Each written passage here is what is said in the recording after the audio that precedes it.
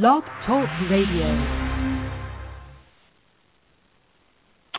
Well, welcome to another edition of Book Journeys Radio. This is Angela Lauria from Journey Girl Publishing, and every week on Book Journeys Radio, we talk about the process of getting your first book written, published, and promoted, and that is what we like to help people with over at Book Journeys Radio. So I always like to tell good stories. It is possible, and Dr. Rob Pennington has done it. He is an educational psychologist, a speaker, a coach, and, yes, an author. He is the author of Finding the Upside of the Downtimes, How to Turn Your Worst Experiences into Your Best Opportunities. And if you are following along with the show and you want to check out Dr. Rob's website, you can go to drrobpennington.com. That's PENNINGTON.com. And you will find more about Dr. Rob there, and you can also listen here. So, Dr. Rob, welcome to the show. Thank you so much for having me. I'm really excited about it, Angela. Terrific. I don't often get to talk about the process that I went through for the book, just about the content of the book. So this is an exciting opportunity. It's a little bit of a twist on, I think, what most authors usually talk about. But I always like to start by saying, tell us about the book first, so we know kind of the journey that you went on and we understand the book. So tell us all about it. Well, the book is an autobiographical self-help book. It is chapters about experiences I've had in my own life, about getting shot in the center of my chest, about getting fired, about getting divorced, being audited, caring for my wife with multiple sclerosis for 10 years until her passing. Each of these graduate school lessons in life that I experienced, each chapter has the lesson I learned through that and an activity for the reader to practice to save them the time and avoid the pain I went through in learning the same lesson. Wow. Well, I got to ask, those are some pretty big downtimes. What? Give us a couple lessons from the book. I want to know what to do if I get shot in the chest.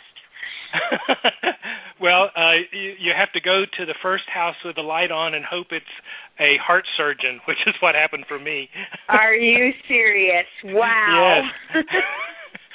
I was walking home from the drugstore. The car drove by kind of slow. The guy got out. I thought he was just going to ask directions, but he grabbed me and told me to get in his car. And, of course, that's a pretty frightening moment. Two other men jumped out of the car. But the lesson was that I had been practicing for some years moving through stress quicker, learning how to recognize when I'm having a difficult reaction to something and moving through it faster, moving for what I call the automatic stress reaction to the stress management response. And I was able to do that in just that moment by thinking about what do I need to do right now? And all I needed to do was just kind of back up. I got out of his reach, and then I asked, what do you want? And he just smiled and shot me. This was not something I expected. It was not part of my little movie. He shot me in the center of my chest from about 3 or 4 feet away, and that's the dramatic moment. Now, the miracles are that the bullet stuck in the sternum, stuck in my breastbone. It grabbed my shirt and created wadding around the bullet, and I didn't bleed at all. And it didn't knock me down, and I think it scared the guys. They turned and ran away, and I turned and went to the first house with the light on, and the man who opened the door was wearing operating clothes. He was a heart surgeon. So this is a pretty miraculous story, and the way the chapter begins is it says, I was shot in the center of the chest by an unknown assailant with a .38 caliber gun. It was one of the best things that ever happened to me. Okay. And that got me thinking about how in most circumstances when we have challenges, when we have difficult things happen, we don't realize that there's also going to be opportunities available that would not be there otherwise. And sometimes those opportunities are valuable and actually are maybe more valuable than the challenge in our ongoing life, because that shooting story, you wanted to go after that right away. And I've been a professional speaker for many years. It's a signature story. It's now the first chapter in my book. It's a very dramatic story, but underneath it is really lessons I learned about how I move through the elementary school lessons in life. how do I learn to breathe deeper and relax completely and reassure myself and look for some humor, and doing that all throughout the day so that when the graduate school lessons come, I'm more prepared. So I see the distinction you're making between graduate school lessons and, grammar school lessons.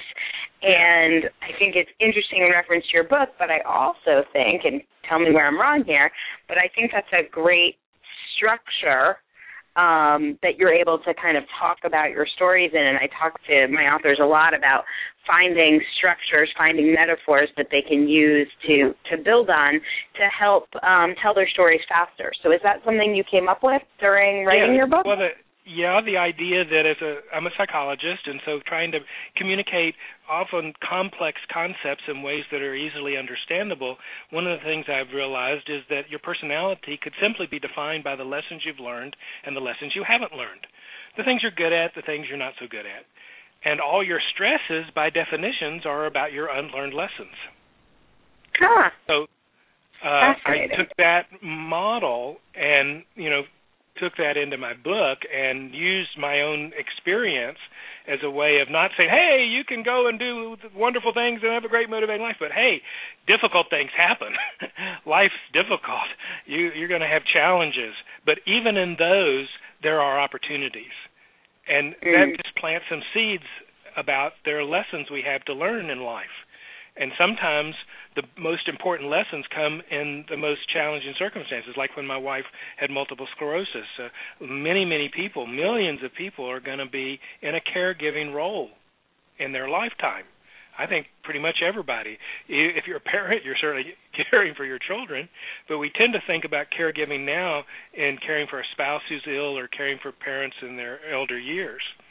And that is a major transformation in a person's life and taking on the responsibility, increasing responsibilities for others while still trying to take care of your responsibilities. And one of the lessons I learned in that is you got to have help. And a lot of us have a big unlearned lesson making it difficult for us to even ask for help. And we make life harder than it has to be because we haven't learned the lesson that it's okay to ask for help, that we want to help others. We're happy when others ask us to help them, but somehow we think it would be an imposition to ask them for help. And so one of my chapters is about help. And obviously it seems trivial to equate writing a book with helping your wife with MS or dealing with being shot in the chest, but I do think that lesson travels across. There are lots of authors, wannabe authors, who haven't finished their book in part because they haven't asked for help. And whether it's asking a friend to read to read your draft, or whether it's asking a professional book coach or a publishing company or, a graphic designer to design your cover. Well, and I agree, and I had a lot of people have. I had the same problem.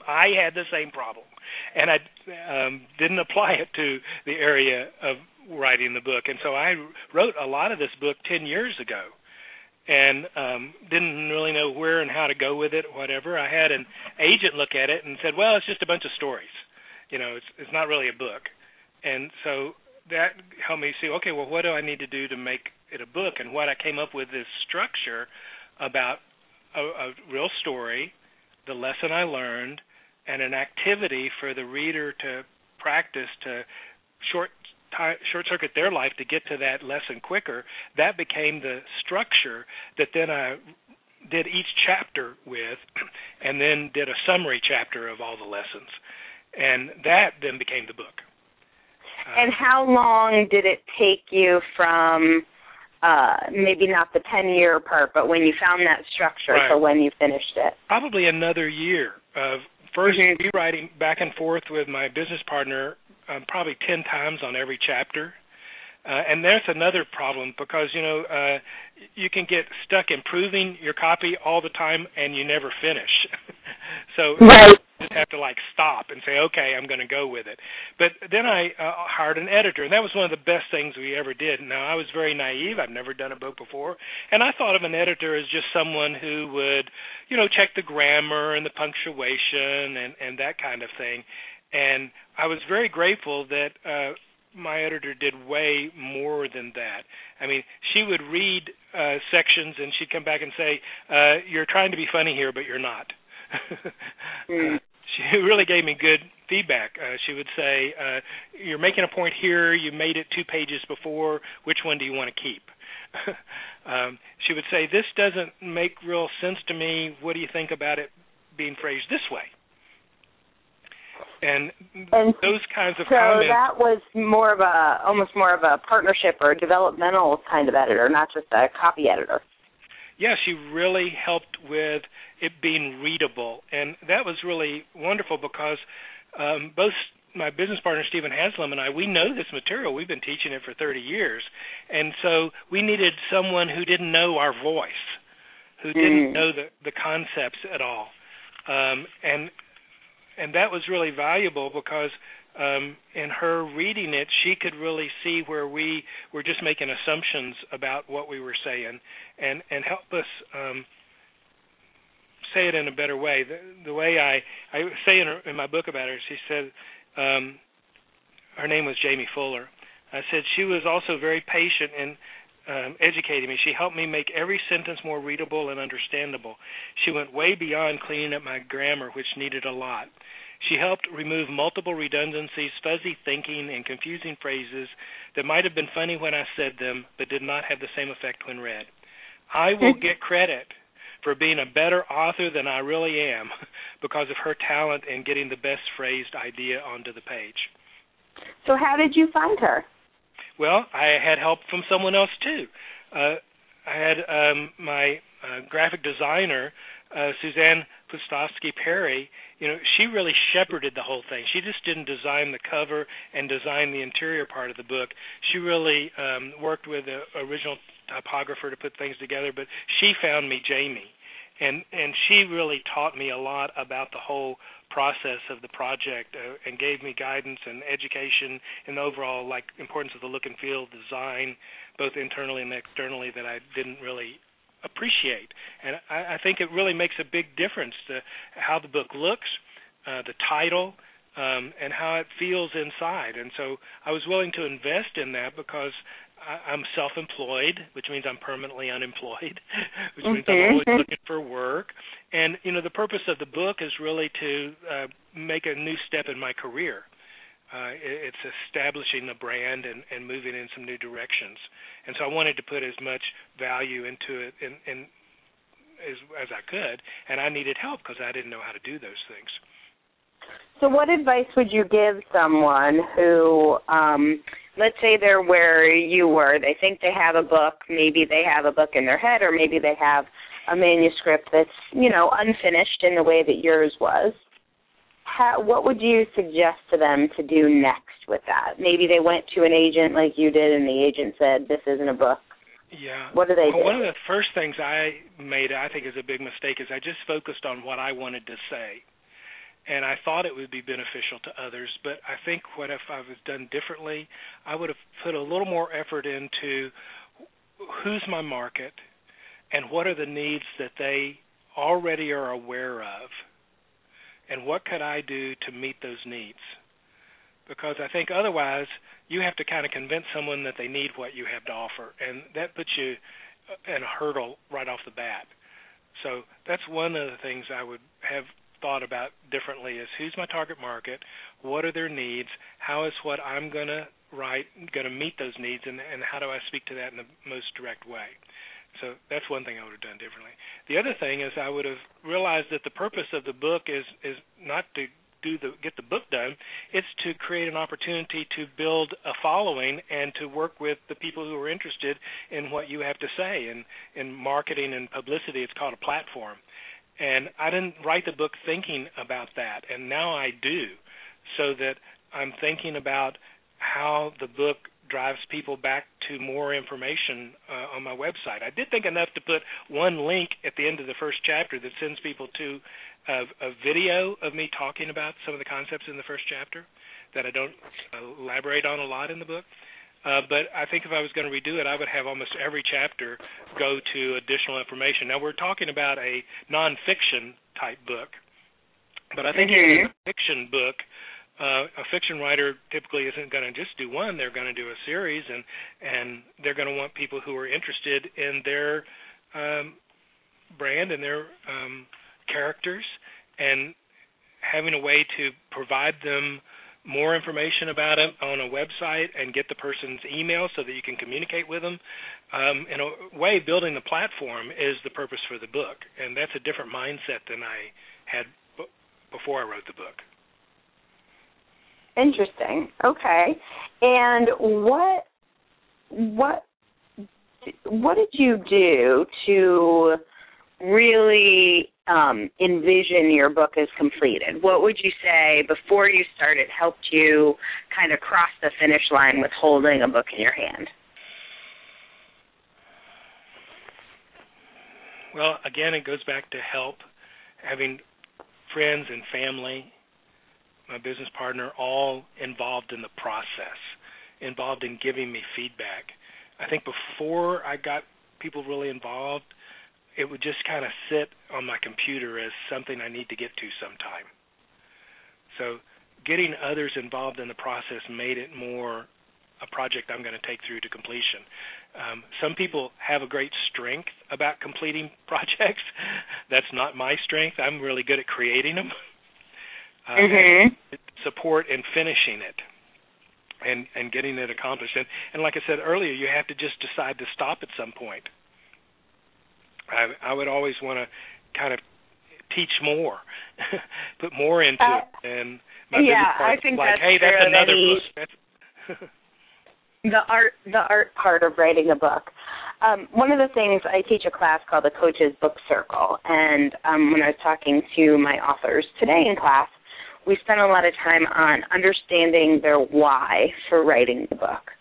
So did you have a vision of why you wanted a book, what you wanted it to do for you? What was your vision? Yes, part of my motivation was to restart my speaking career.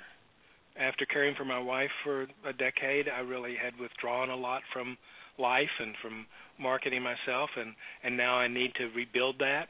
And having a book is a critical piece of the pie in marketing yourself as a professional speaker. I'm a great speaker, but people go, well, what's your book?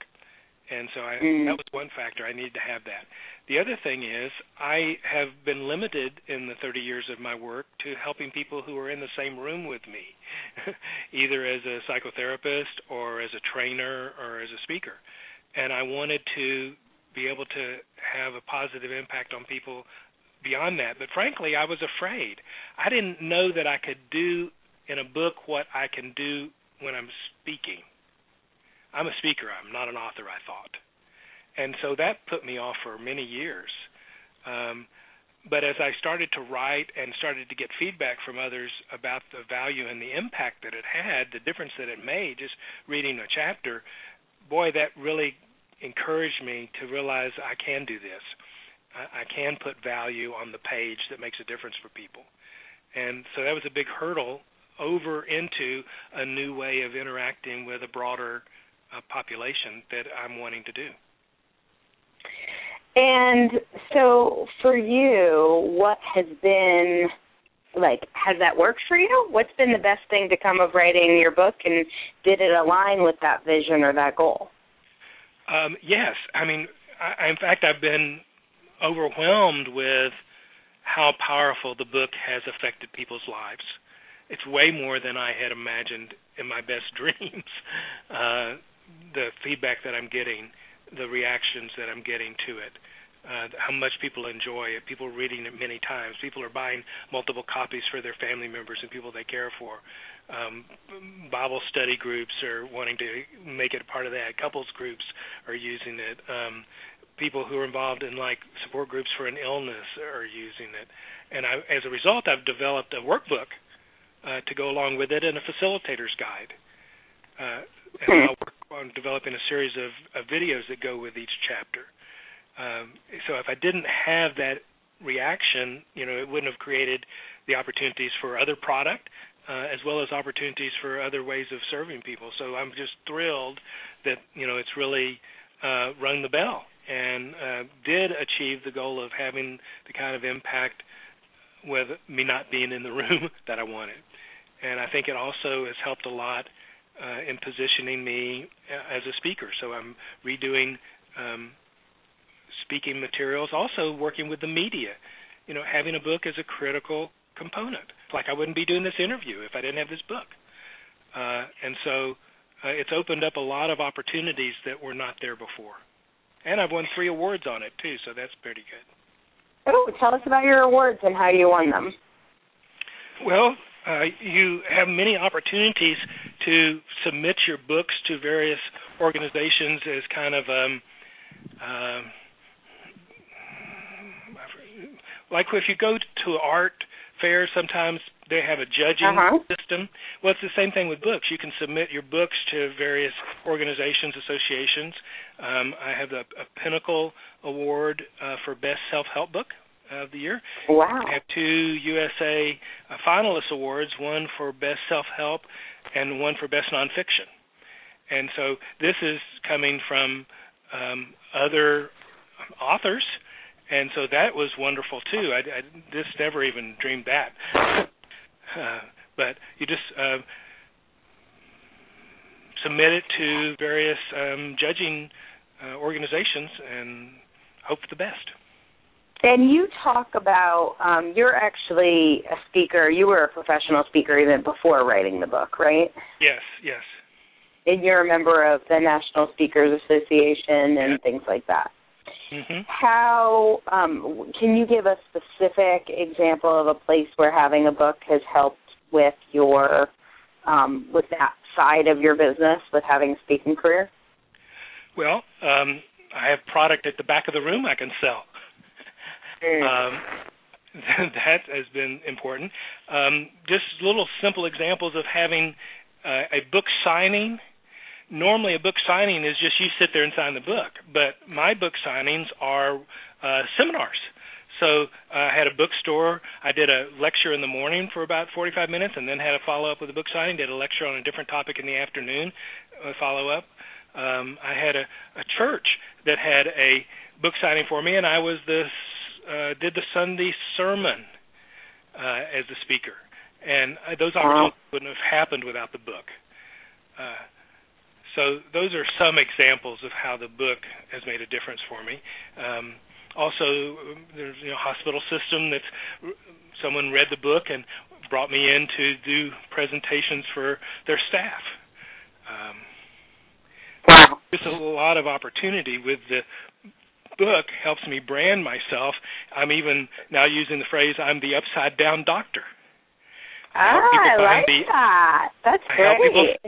I help people find the upside of their down times. I help people speed through stress in 5 steps in 15 seconds, one of which is to smile for no reason. I like it. That's the way I get through my workouts every morning. Whenever I want to stop, I'm like, all I have to do is smile. It makes a difference. And so the books help all kinds of marketing, publicity, speaking. My whole career is now influenced by having accomplished this book. But see, the book in itself, if you just have it and have it up on Amazon, that's just like a lemonade stand. If nobody comes by, nobody buys. And I don't think I knew that all the book did is got me in the game. Now I've got to learn all about marketing and publicity. Now I've got to generate an interest in it. Having it be good is just the entrance requirement. Mm-hmm. And so why don't you just take a couple minutes to tell us a little bit about the downsides. What's been the hardest thing either in writing your book or promoting it or getting it published? Well, I did have a hard time I self-published. And I read a lot of books, and they recommended a company, and I went with them, and they produced it and put it up on Amazon, but then it was not available. It was listed, but you couldn't buy it.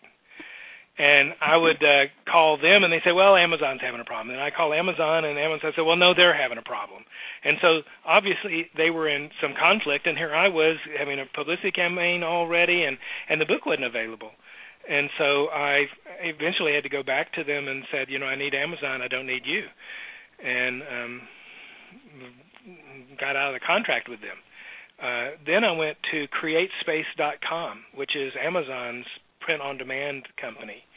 And I would highly recommend people consider this for self-publishing because it was wonderful. The best customer service ever, and I just have been extremely pleased. But that first process was very difficult, and I don't know how I could have gotten around it. I just was following the guidelines I was given and the research I was doing, the people who I trusted were recommending. So that was one hurdle I went over. But then and how about on the promotional side? What's been maybe unexpectedly? I had to redo my website completely. Because I want to have this kind of opt-in option where I give away free materials and get people's emails so that I can build this platform of people who are interested in what I have to offer.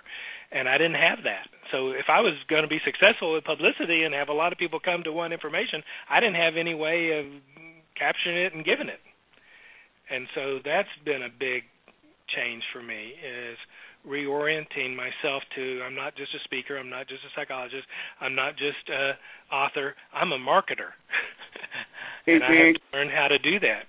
And that's been, this whole year has been really about that. Last year was about getting the book into print. This year is about letting anybody know it exists. And when did your book come out? It came out a year ago, last August. Okay, so about a year ago. And I guess the question I always like to ask authors is, if you were talking to somebody, and this has probably happened to you, where you're talking to somebody who says, oh, my goodness, you wrote a book. That's so awesome. I would love to write a book. What's the most important advice that you would give to them? Start writing. And don't evaluate it. Think of it more like a journal. I think what we try to do from the very beginning is we kind of edit every sentence we write, and that just makes it terrible. There's a book called Writing Down the Bones that I thought was very valuable. It just talks about get stuff on paper. Don't worry about what it sounds like. Don't worry about what sense it makes. Just get it down on paper. You come back later and look at it. You're going to come back later and work on it. But just get it down. Just start putting words on paper. Fantastic. And then the second thing is get other people to look at it and tell you what they like and what they don't like. And you got to not take that personally. They're giving you valuable information about what's ringing their bell. And if you know what your target market is, then that's going to be even more focused activity. You're going to want those people to be responding. And I know a friend of mine, every time she does a book, she sends out like 5 or 6 titles to a group of 25 or 30 people and say, which one do you like best? Because she wants to know which one's going to ring the bell. The other thing I know is that it's important that you be able to get a book title that has a domain name you can get. And it's getting harder and harder. But you want to be able to... And I noticed, do you have that for yours, or you just use your name as a... No, I do have Find the Upside of the Down Times. I have Upside Down Times. I have the Upside Down Doctor, spelled D-O-C-T-O-R. I have a lot of things. I even have my name misspelled as the domain. Instead of Dr. Rob Pennington, I have Dr. Rob Pendleton. So I've learned a lot about, if you're going to go and get publicity, my goal is to have one radio interview a day. I listen to people like Jack Canfield with Chicken Soup from the Soul, and the author of 7 Habits of Highly Effective People. Stephen Covey, yeah. Yeah, his business partner. Both of them, I've attended programs with them, and they said, we had difficulty selling our book until we got onto doing radio one day a week, once a day, and then the book.